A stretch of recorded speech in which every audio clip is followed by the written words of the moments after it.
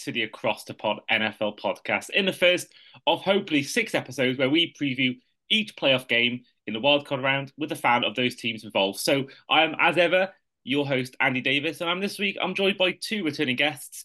I don't think either of them would have maybe had this happening start of the year. With us today is fan of the fourth seed Houston Texans, Graham Henderson, and fan of the fifth seed Browns, Dan Toomey. But boys, first of all, how are you both? Great, great. Doing awesome. Excited to be back in the playoffs. This is the first time since 2020. Obviously, a new look team. No longer Baker Mayfield left. We got January Joe at the helm. So very excited for the next couple of days and expecting a good matchup on Saturday. And Graham? Yep, same. Great to be in the playoffs. Who'd have thought it at the start of the season? Maybe this guy, I don't know. But no, I never thought we'd make the playoffs. I just thought we'd have a winning season. So I'm just there for the ride now. Let's see what we can do.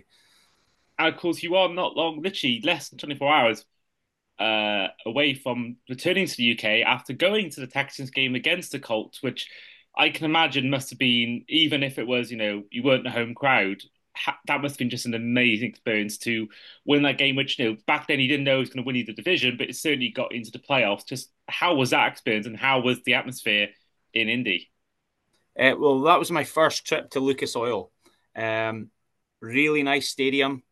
The fans on the whole, I would say 98% of them were okay. You get the occasional ones that just, they take it not too far, but they like giving you a bit of stick and a bit too much needle. But great experience. Lucky enough to be sitting just behind the Texans bench during that game. Awesome. Really, they had us going. There wasn't that many Texans fans in attendance, so it was the loud house, as they like to call it up there. Brilliant though to leave that stadium knowing that you were in the playoffs, but then to get off the plane back in Houston to know that we were division champs. That's would never have thought it going into there that we'd be taking home the cap. So awesome experience. Like I say, great stadium, great atmosphere. They can get loud. That's one of the loudest experiences of an away crowd I've ever witnessed. But yeah, brilliant, awesome. Just can't say enough about how good it was. I think sometimes, I think UA fans, especially if you're from the area as well, I think it takes a certain kind of fandom to then go away from where you are. Like, obviously, UK fans come from anywhere in the States is good, but saying American fans who are from Houston, I think it takes the same thing with our version of football. So if those fans who go away from where they normally live to follow their team, I think that takes an extra bit of fandom on top. I think they are, they're the diehard ones. So yeah, fair play to them. And for you, Dan, of course, last Sunday was a bit more relaxed. Of course, you'd already secured the playoffs, just the third time in this century you've made the playoffs. And so I think, how much credit do you think deserves to be gone to Stefanski? Because most teams, if you lose your star running back, one of the best in the league as well, in week two, and then to lose quarterback you paid all that money for, gave up all that draft capital for, and then still finish it with 11 wins and have your playoff fate determined, not even on the last day of the season. Just how much of a credit does that need to be given to Stefanski and how much of a good job he's done coaching wise? Yeah, Stefanski's done a great job, and I say this on every show because I don't think he gets enough credit around the league. Bill Callahan, our offensive line coach, is a genius, and I hope Haslam offers him $20 million a year to stay with the Browns. Because if you look at our starting offensive line at one point, we're down to backup left tackle. We had a third string left guard for some games. We had a backup center, backup right guard, third string tackle, right tackle for most of the year. So, Deshaun and Nick, they get a lot of the limelight for being injured after the year, but the whole roster has been decimated. So Stefanski, it's going to sound like a homer take, but I think he's a top 5 coach in the league. You go back to look at his first year when he took over for the Browns, and that was the COVID year. He was a rookie coach, COVID season, couldn't meet with the players over the summer, couldn't hold the proper offseason, and took us to the playoffs for the first time in, over 2 decades. And now kind of a different type of diversity this year, and he's getting the same results out of a different cast of players. Stefanski was an amazing hire. I was so happy at the time. And, also credit to Andrew Berry, our general manager. He was brought in the same time as Kevin Stefanski, and the two of them had just really built a wonderful, powerful, sometimes unstoppable roster outside of the quarterback position.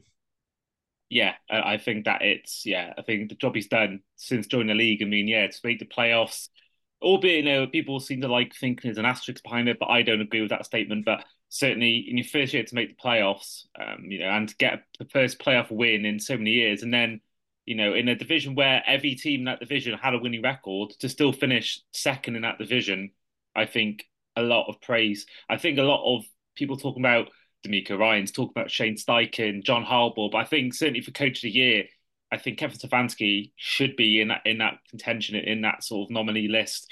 Graham, now I think if he was playing, it'd be even more of a great narrative. But how good would it be for you to see your team stop the Sean Watson getting a ring, or the potential from getting a ring? I know he's not playing, but I believe Carson Wentz got a ring when he got injured for the Eagles.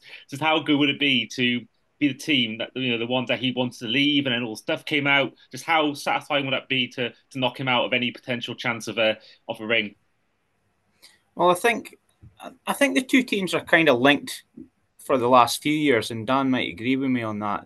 There's been a lot of the Browns have helped us out in a lot of quarterback situations. Osweiler, you took Osweiler and swallowed his contract. You've taken Deshaun on when we were obviously having some issues with him. So, yeah, you want to beat him, but it's not just about that. There's more to this game than that.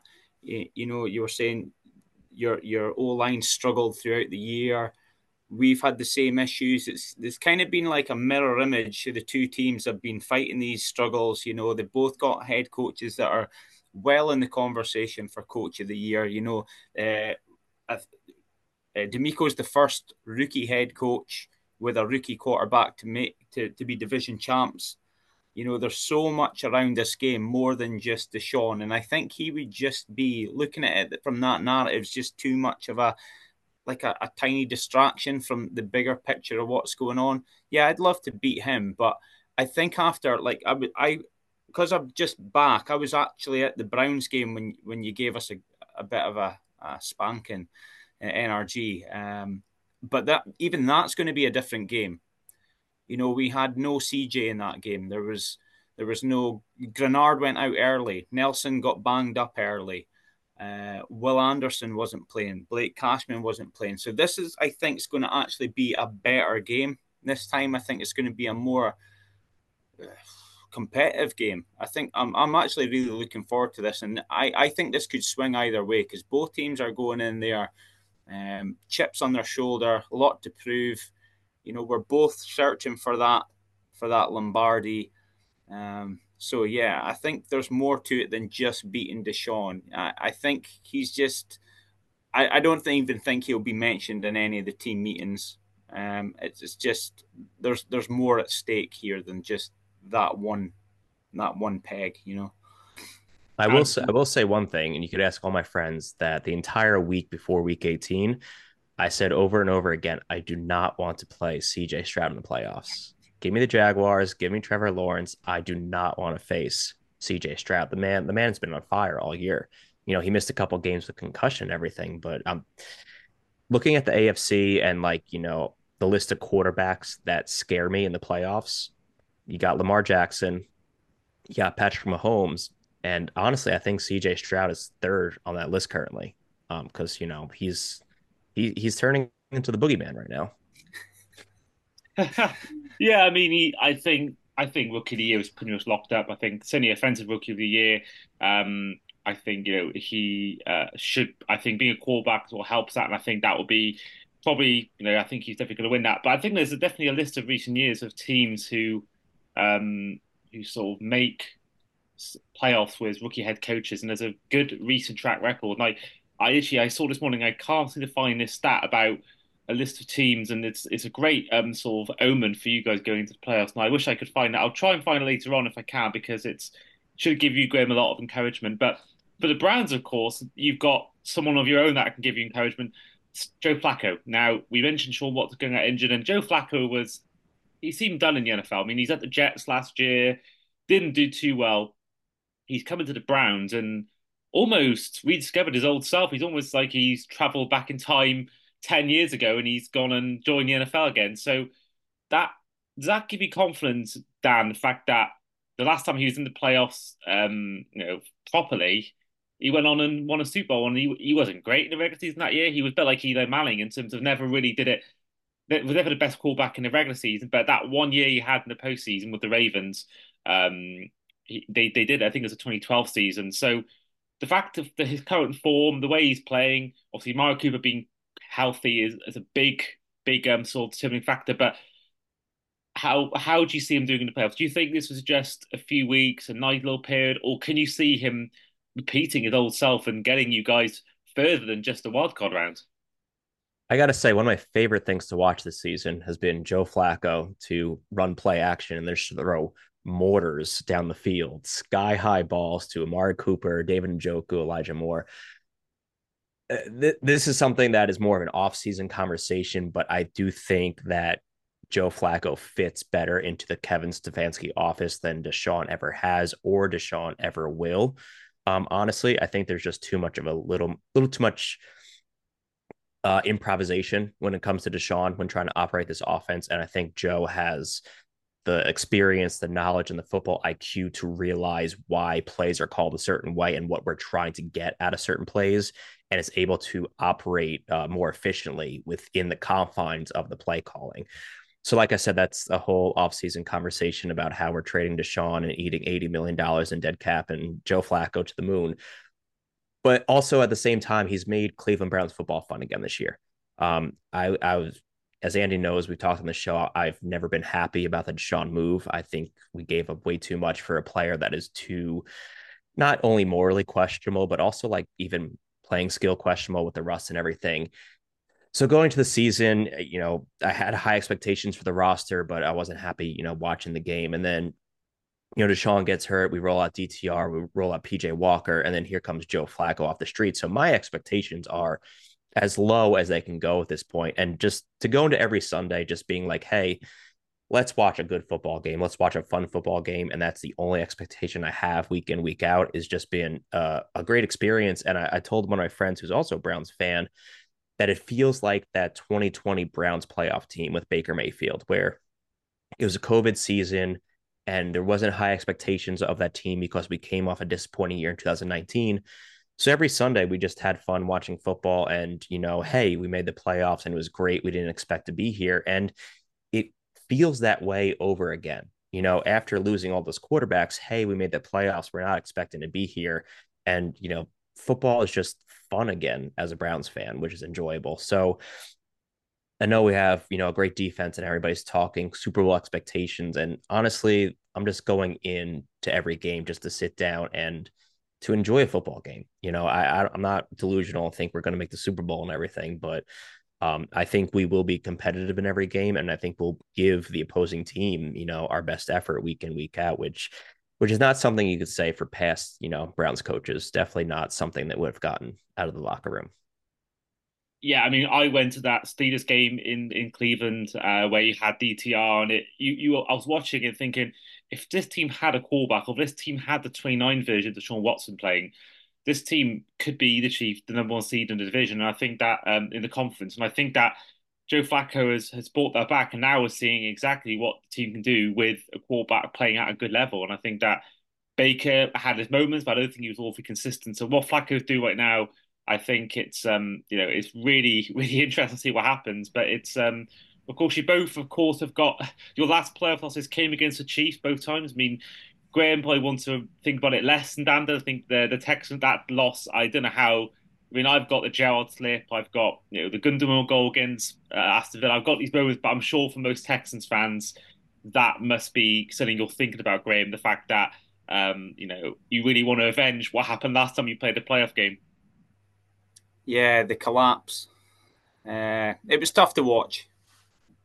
I don't know how we went so far backwards when we were doing so well and going forwards. There was a time there when in that game that it looked like we could do no wrong at all. And then all of a sudden the wheels fell off and I think it was a fourth down play. I think we went for it on fourth and then the story goes. But going back to Dan talking about Flacco there, it seems to be that some of these older quarterbacks are having the fountain of youth when they move to another team. Like look at Brady when he went to Tampa Bay, Peyton Manning when he went to the Broncos. Now this could just be another one of those scripts in the NFL where Joe Flacco goes to like a division opponent and then he ends up promising and delivering everything that Browns fans have been hoping for. And it's a great story. It's just a pity it has to go through my team to get there. But yeah, I can, when watching the game, when I was at the Browns game, you seen Joe Flacco just had this really calm presence at leading the offense. He was never too rushed. You know, even when we were starting to get some pressure on him, he never come off plan. And Amari Cooper ended up going for, I think, a career day, It a was franchise day.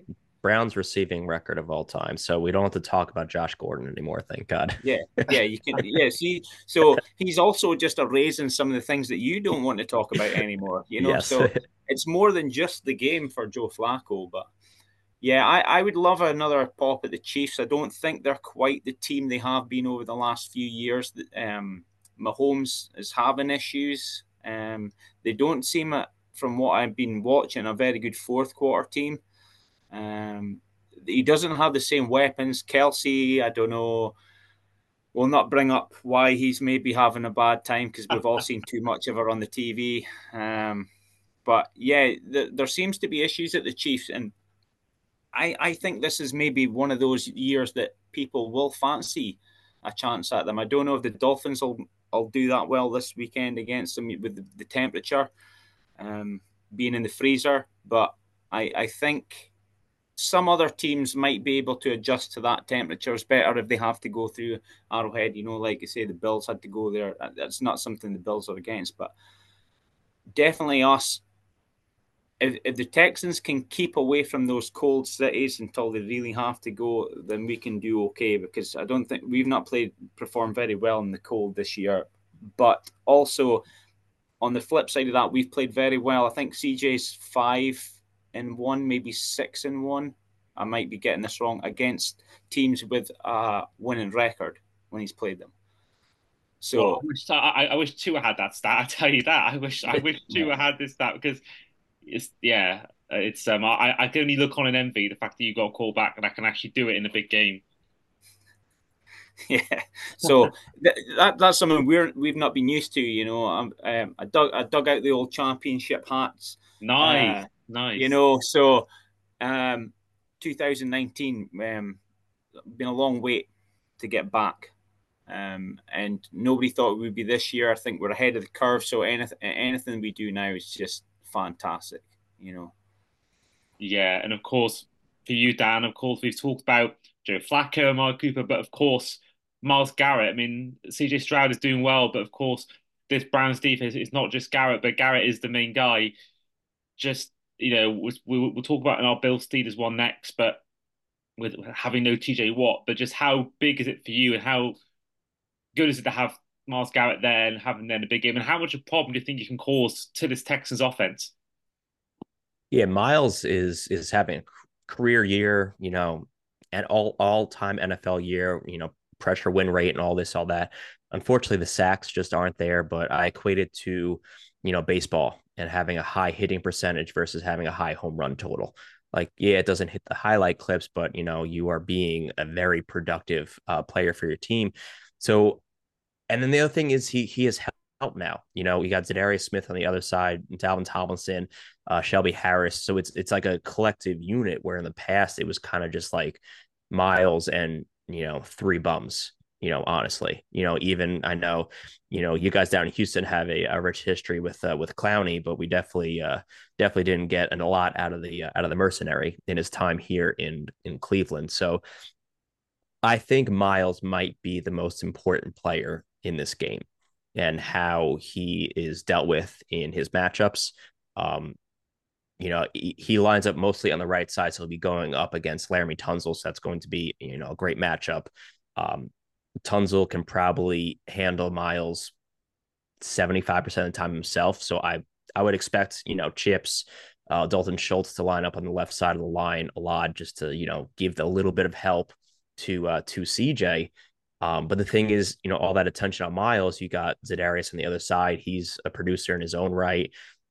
You got JOK in our linebacking core, one of the most athletic linebackers in the league right now. And the one thing I like to rely on, and I always say it, I don't think it gets talked about enough, but I think the Browns might have the best cornerback trio in the NFL with Denzel Ward, Greg Newsome, and Martin Emerson Jr. So the individual one-on-one matchups will be very important. Jim Schwartz likes to play a lot of man defense. So a lot of, Nico against Denzel Ward. Newsome will be in the slots. So whether that means that he's covering Schultz if he's running a route or covering somebody else. So it's going to be a lot of individual matchups that we're going to have to win one-on-one to come out with a victory. And we are also potentially getting Grant Delpit, our safety back, who's had a career year himself. I feel like I say that for every defensive player on the Browns. It's amazing how much a competent defensive coordinator can produce when you give him all the talent. So it's going to be a fun one. It's going to be a fun one. I'm glad that we are the first game of the weekend because you know what? Let's get our nerves out of the way. Let's enjoy the other 5 games knowing our destiny already, and we don't have to sit there, sweating out till Sunday night. What's going to happen. Yeah, I think you mentioned now, I want to touch on it quickly, was Jeremiah Owusu-Koramoah, as you call him, JOK. I probably have completely butchered his name there, but Well, that's why everyone calls him JOK. Everyone yeah, just gave up. I think I tried it once on draft night. I said, nope, JOK, that's fine. yeah, And it's actually fitting because he does play kind of like the Joker role in our defense. We drafted him with having Lamar in the division kind of as like that Lamar weapon. And he's, just developed into a general over-round great linebacker. yeah, and I do think that he's in the third year in the NFL now. I do believe that this could be the game where he maybe announced himself to the wide NFL. I think obviously Browns fans will know who he is, and AFC North fans will know. But I think maybe some casuals might not know who he is, or maybe some fans of non-teams that aren't in your conference. So I think this could be the game or the playoff series if you do win. That may be where he established himself as maybe a bigger name in the NFL, and people start to take notice of who he is. And of course, for you, Graham, one final point I want to talk about is the fact that you know Browns, if Cooper isn't playing, if he is out for the game, then I think they may rely on the likes of Jerome Ford or even not Nick Chubb, sorry, Kareem Hunt in the backfield to try and stop him. And I looked at your run defense, and it's the 10th worst in the league. So, just how is that a concern for you, or do you think you've got the ability to stop this Browns team if they do have troubles in the pass game? Uh, I, it's hard to tell. It depends on how everyone turns up on the day. The Texans have made a massive jump this season and how their defense operates compared to last season. That's all down to like D'Amico and his defensive mindedness, and we are far more improved against the run than we were last year. I think apart from the was it in the Colts game, Taylor went off, but apart from that, we'd been holding teams to 89 or less yards on the ground, which is a marked improvement from where we were last year. If Amari Cooper doesn't play, I think that'll help us hugely because of what he did to us in the last game. I was going to say if he is playing, we've got to put Stingley on him like the whole game, just shadow him all day because Stingley's by far our best corner. Like deep threat man. He can cover them pretty well. As for like going back, I like listening to what Dan's got to say about players and stuff. With Miles Garrett, he's like Will Anderson Jr. as well. Everyone's talking about the sack numbers, but it's not about the sack numbers, it's about the pressures. It's like how much disruption can one man cause to allow other people to get home. And that's exactly what Miles and Will Anderson have been doing this year. And like I've been saying this all the way through this chat, the similarities are just huge in this. Maybe the fact that we've just got a rookie QB and you guys have got a tenured QB, that's maybe like the farthest thing that we have apart from each other. But one advantage the Texans might have had is we were lucky enough to see a lot, and the O-line have played against Miles and co just a couple of weeks ago. We got a good look at them up front. Whereas with Grenard and Will Anderson not playing, your O-line didn't really get to see how effective our pass rush can be. The fat Blake Cashman, who's been an outstanding linebacker for us this year, he wasn't on the field. Our defense is going to have a different look to it, and our offense is going to have a slight tweak to it with the fact that you're putting in that key component of CJ Stroud again. So I think the playing field will be more level this time completely, and it's just going to come down onto who maybe messes up. Turnovers in this game could be key. And it might come down to that old adage of defenses win championships, So it's going to be tough, and it's going to be exciting. And I'm glad as well that we're the first game on. I don't think I could last all weekend sweating bullets.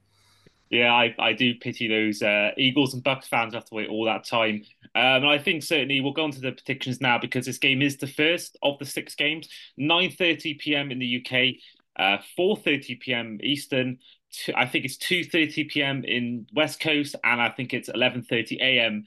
if you're in Hawaii. Now, apologies if I got my timings wrong there, but it is the first game, and I think for me, I'm looking forward to Cowboys, Packers, and most. But I think for the AFC, I think this is the best matchup. I think on paper, I think the other two maybe have more strong favours than this one does. I think this one is completely even. So I'm looking forward to seeing what you boys have prediction wise for this game. We'll go to the home team first. Graham, who's winning the game? I'm going to say the Texans are going to win. Just because I kind of have to. My heart and my head are lined up on this one, but I think we're going to do it. I think we're going to get 28. I think we're going to score 28. 28-21 is what I'm going for, Texans. Okay. And then for you, Dan, who's winning the game and what scoreline is it going to be? I got the Browns winning 24-22. I know, shocker. I chose the Browns.